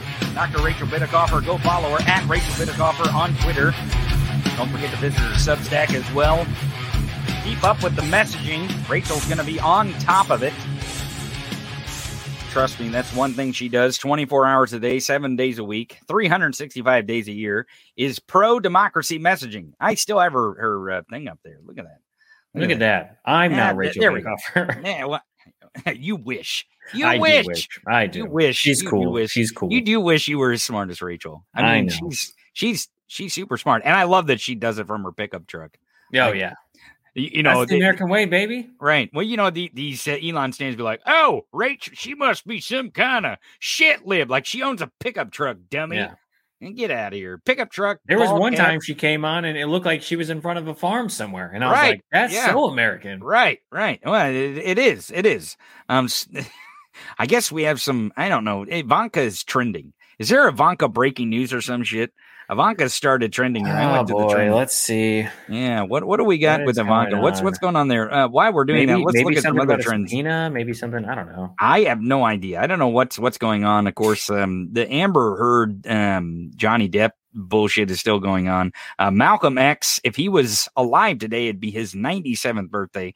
That's trending as well. Of course, Iraq is trending because W had the Freudian slip. It looks like 192 Republicans is still trending. Amy Adams, apparently there's a movie or maybe a series. I think it's a movie on Hulu called Night Bitch. She's trending for that. I just wanted to say Night Bitch. That's the only reason who doesn't, right? Why? Right. I mean, if I've got a show and I got a microphone and I got a chance to record myself and they're like, yeah, you can say the word night bitch. Yeah. That's night bitch. Night bitch. So it looks like you're back to the Ivanka. Let's go to the Ivanka grid. Let's see what's going on in here.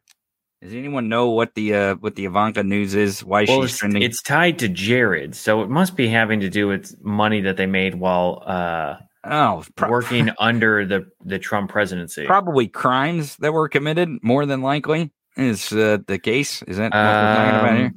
Yeah, there's an article. Let's see when this was. Oh, it's February 8th. Trying to see. Maybe it's just everyone shitting on Ivanka. That could be. Oh, you know what? I think it's because now it's they're. Let's see. When was this article come out? May 19th. Okay, there was an article that was on analysis of Hunter Biden's hard drive shows his firm took in about $11 million from 2013 to 2018. Spent it fast. The hard-driving documents from Senate Republicans indicate few of Biden's deals ever came to fruition and shed light on how fast he was spending his money. So they're saying, according to his documents, which I have not looked over in terms of this article to say like whether it's actually true or not. But the reason that Ivanka is trending is because this article came out, I'm assuming, and people are like, oh, well, let's also talk about Ivanka and Jared and how much money they made, the several millions of dollars they made during the Trump presidency. So if I had to guess, that's why it's coming in. I see. But I don't know the validity. I mean, it's a long article, so I cannot read it in time, but it is something that is brought up around his involvement with China, making money, and Hunter Biden. Hunter Biden's laptop. His laptop. Right. He's folks, breaking news. Hunter Biden owned a laptop. That is, yeah. Woo. So I don't know the legitimacy of this thing, but it says, according to an NBC analysis of a copy of Hunter Biden's hard drive and iCloud account and documents released by Republicans on 2 Senate committees. This is probably the same thing that the Matt Gaetz was like, I got the hard drive on the thumb drive. I've got his laptop right here. Which again is like, why do you have a copy of his hard drive on a thumb drive? It's all bullshit. MJ sent this to me. This is interesting as hell. It says the House passed a bill establishing the first federal law against price gouging by oil and gas companies. This is neat. This bringing. Now look at the vote count here, though, because this is the most important part about it. Look here. This is from the C-SPAN screenshot. The yays, Democrats, 217 for nays. Okay. Now there's also some no votes over here. 5 Republicans are no votes. Mm-hmm. So they abstained from voting. Well, look how many Republicans voted for it. Do you see that number there, Gabe? How many Republicans voted for it? Yeah, it's invisible. Big fat fucking 0. Mm-hmm. Okay, so not only are these motherfuckers running around yelling and screaming about fucking gas prices as the oil corporations are fucking price gouging the fuck out of American people, but they're complaining about a shortage of fucking baby formula, and the 2 chances they fucking get to vote for policies that would do the things that they say they want the fucking administration and the government to do, they vote no. They vote no against it, against gouging for gas. So when you hear a Republican bitch or moan about gas prices, they aren't really bitching about gas prices. They want gas high, so you'll blame it on Joe Biden. Mm-hmm. That's what they want. They don't want babies to have formula, so you'll blame it on Joe Biden. That's what they want, because they look back to how the former guy fucked up COVID, and they're like, oh, well, that lost him the election. So what we have to do is manufacture crisis where Joe Biden fucks him up. That way the country will vote against him. Well, here's the thing, folks. Joe Biden is not on this ballot. Joe Biden's name will appear on no ballot. Wait. Not one. What? Not fucking He's one ballot. He's not going to show up on the ballot? No. Joe Biden's name will not appear on any ballot this November. Not one. Fine. It happens that way. Fine, he doesn't Tony. need to run, because here's the thing. No matter but is Hunter Biden on the ballot? His laptop may be. Oh, okay. Not Hunter Biden himself. The laptop probably is going to run in a state.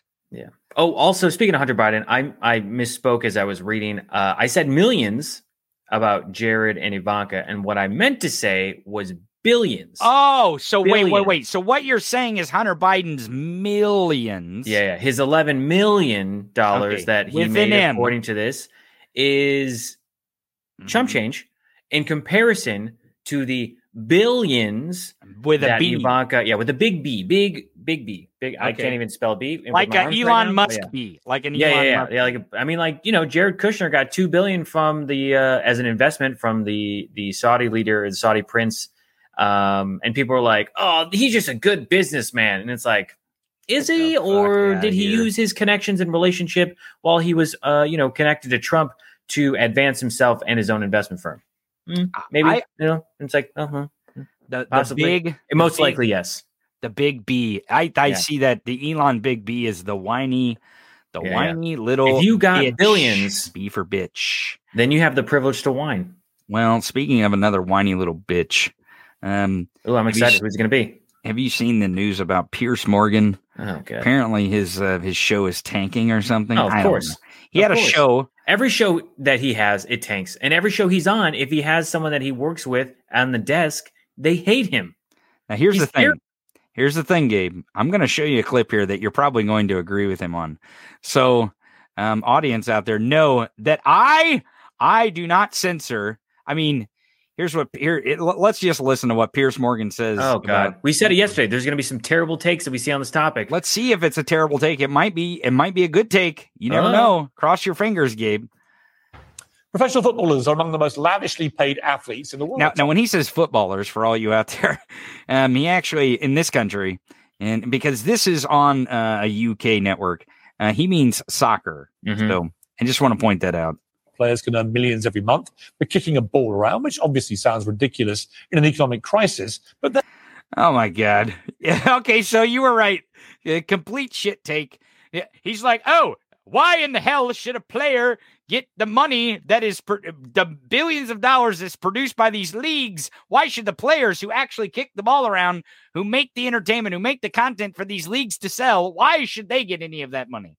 It's yesterday. I said the same thing, which was people who could not even compete to the level of athleticism and professionalism that these women have on a soccer field to run up and down and go 90 minutes. They would not even be able to do 90 seconds. And Piers Morgan is an example of a man who is attempting to gaslight this advancement in their pay to say, well, they're just kicking a ball up and down on the field. You don't know that. You don't know that. You haven't heard his entire take. Yeah, right. But I'm going to, if I was a betting man, Tony, as Tony might say, doubt me. I haven't even seen this, and I know where this is going. So doubt me. Let's listen. Their salaries are driven by market force. They get paid a lot of money because they're the best at what they do, and they make a lot of money for their teams. And the same simple economic calculation should apply to men and women. That's why I'm in total agreement today with the groundbreaking decision by the U.S. Soccer Federation, not with their decision to call. He fucking totally owned you, Gabe. Wait. Owned you. Hold on. There's a but coming. What does he say? He said but. Did he say but? Did he say that? I don't know. Is he going to show the butts? I don't know. Hold on. Let's listen. Decision by the U.S. Soccer Federation, not with their decision to call themselves Soccer Federation. It's football, but their decision to pay. Okay, that was dumb. He totally can't help but have a bad take. He's like, let me correct you.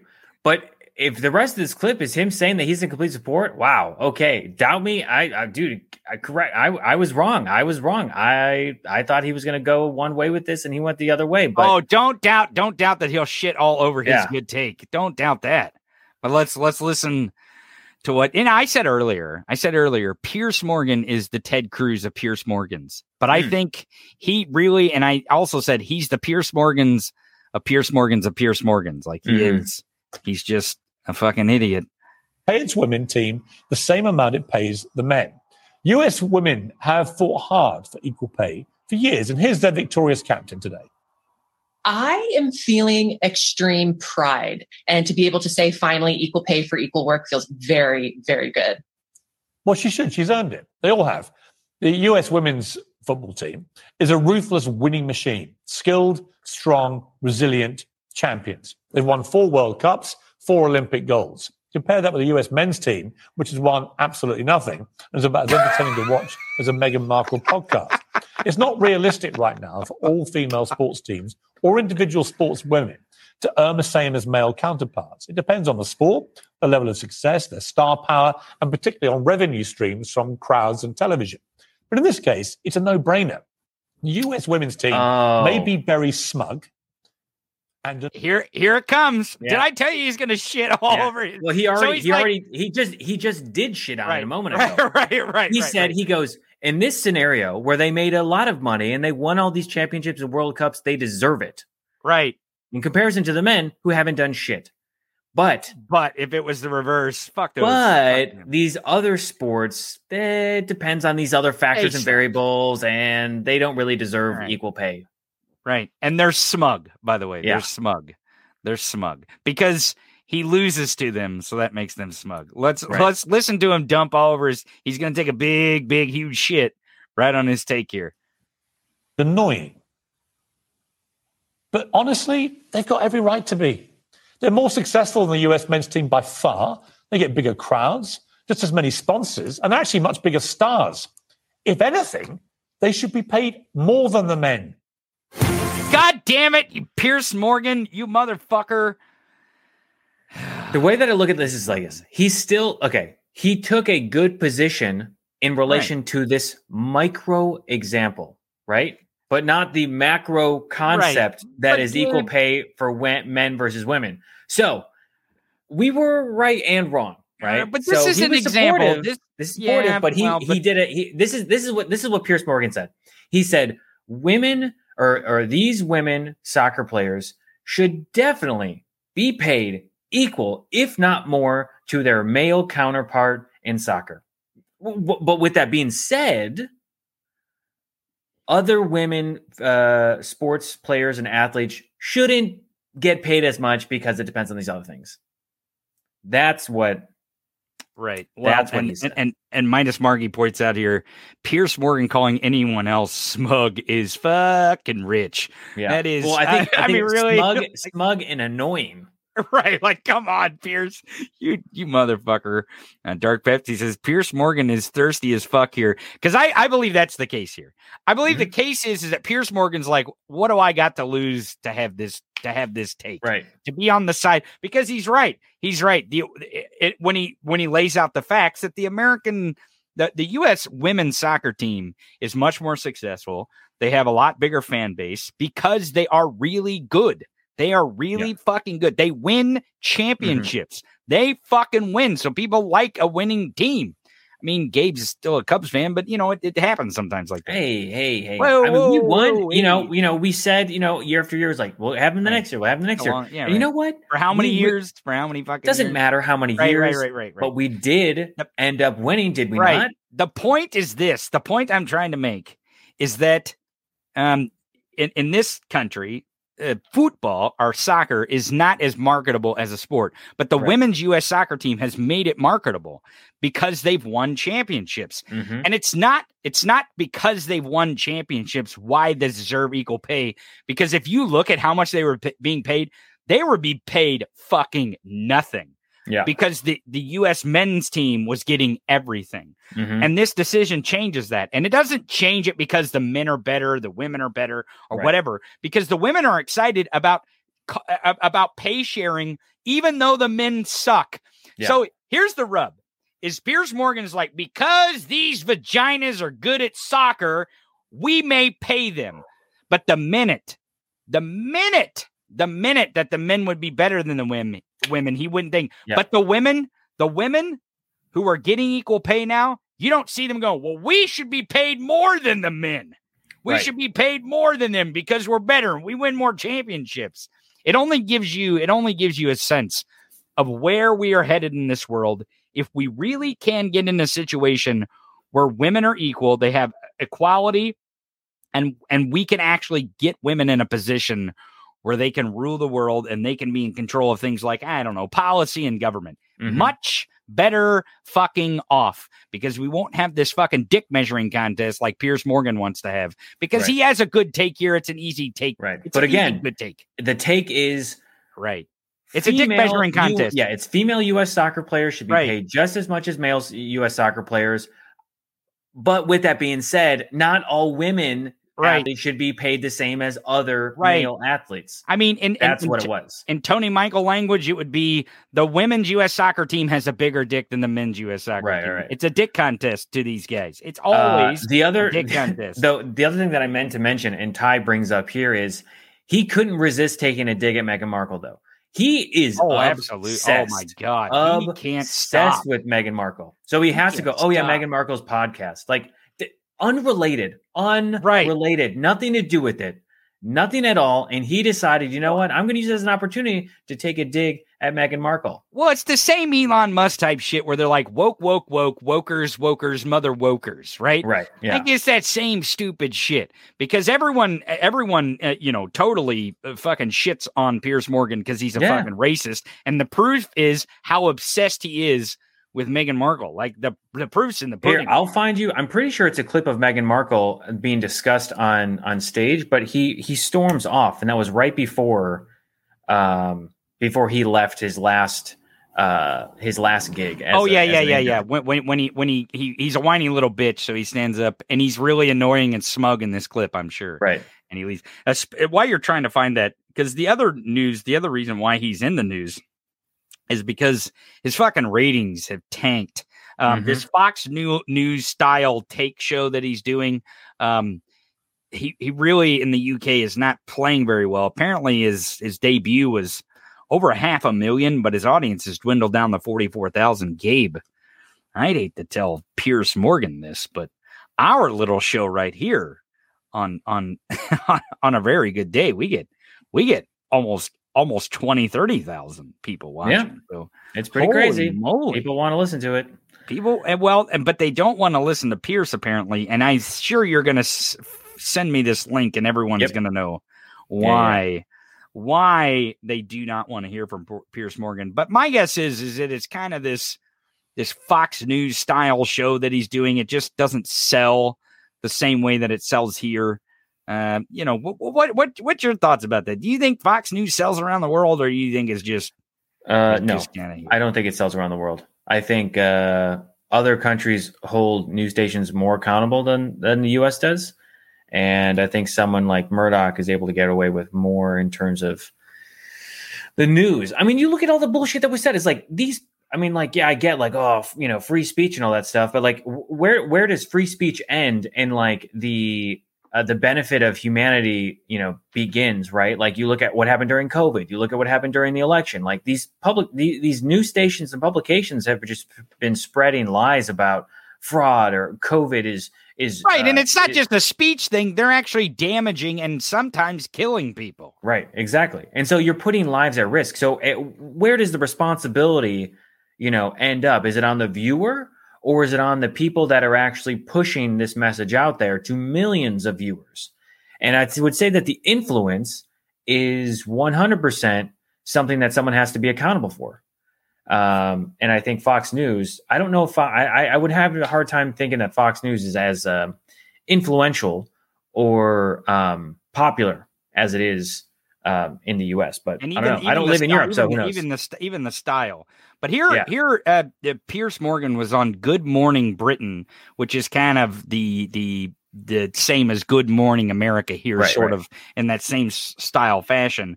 And I know, do you know when this clip is from? This is where him and Meghan Markle were kind of in a back and forth with the Crown over this there.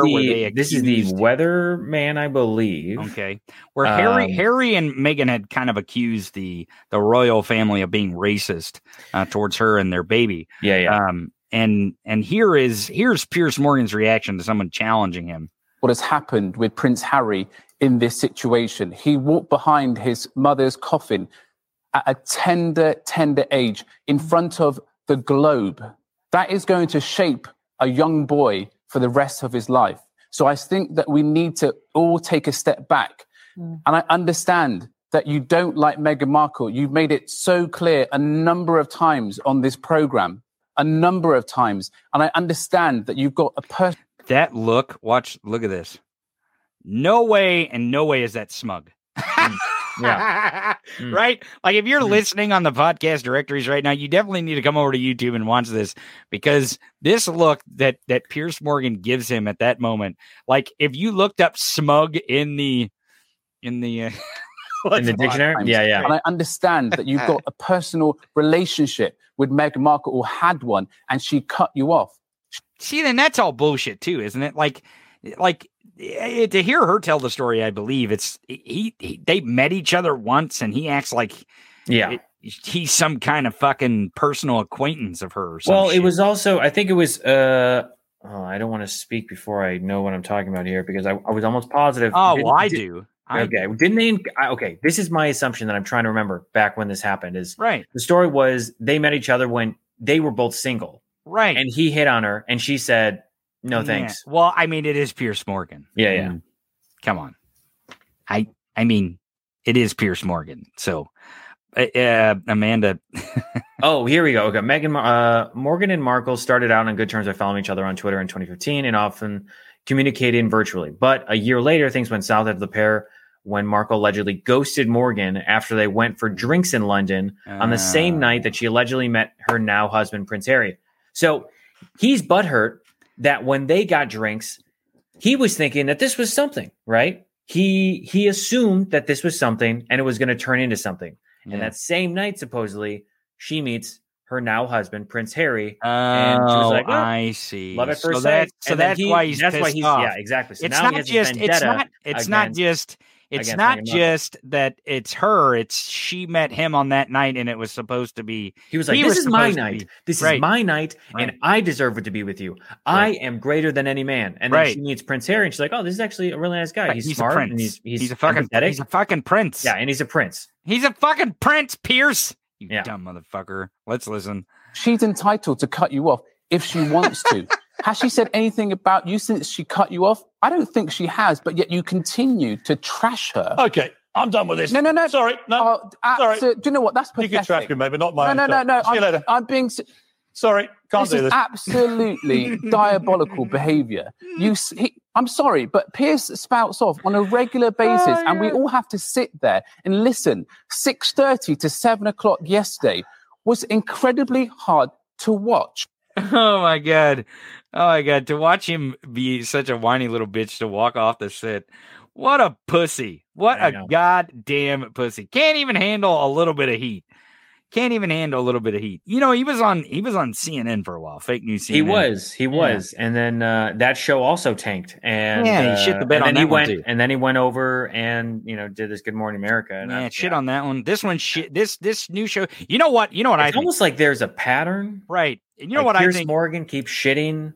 His show keeps shitting. We should use the logic that Piers Morgan uses for the women's soccer team. In that, since he sucks so bad, he lost at CNN, he lost at Good Morning Britain, he's losing at his show now. Maybe Piers Morgan shouldn't be paid all that much. Right. Maybe he shouldn't be paid all that much. That's a good point. Maybe the female anchors and correspondents should be paid more because they're better. They're obviously better, right? Exactly. They're better at their jobs, 100% better at their jobs.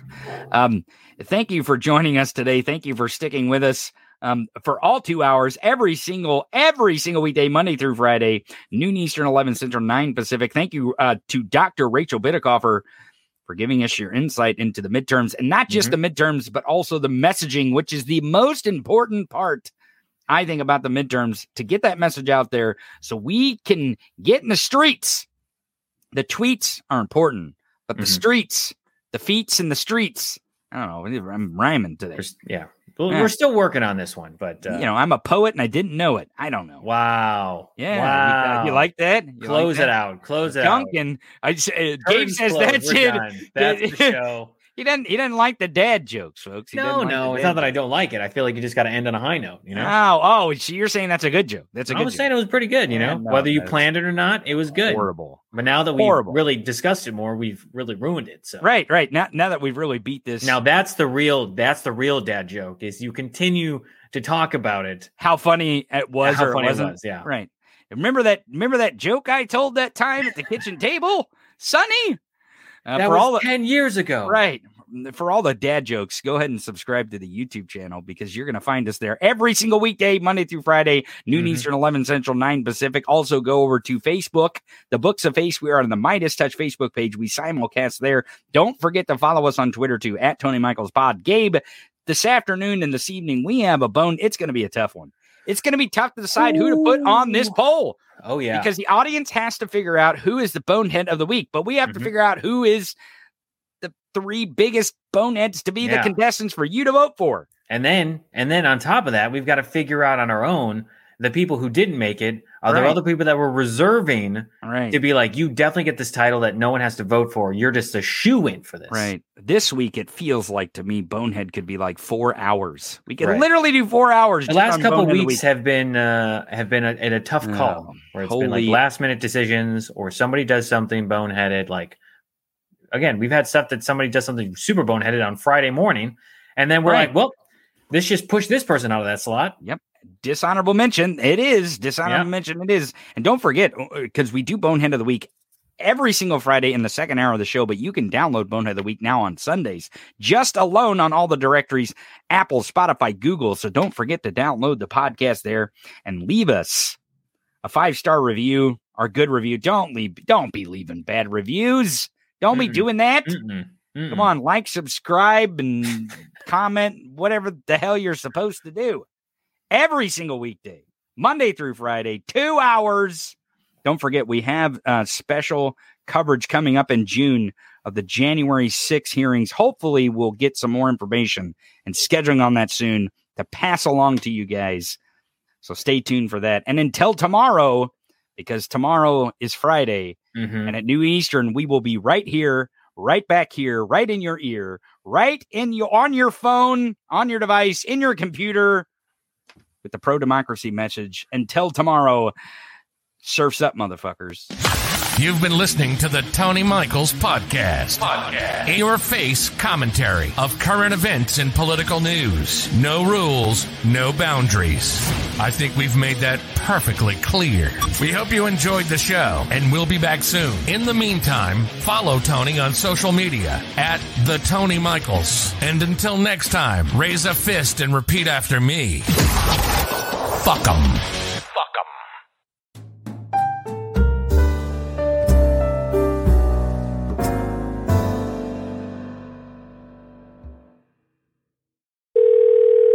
Murphy's Mule Barn, head ass speaking.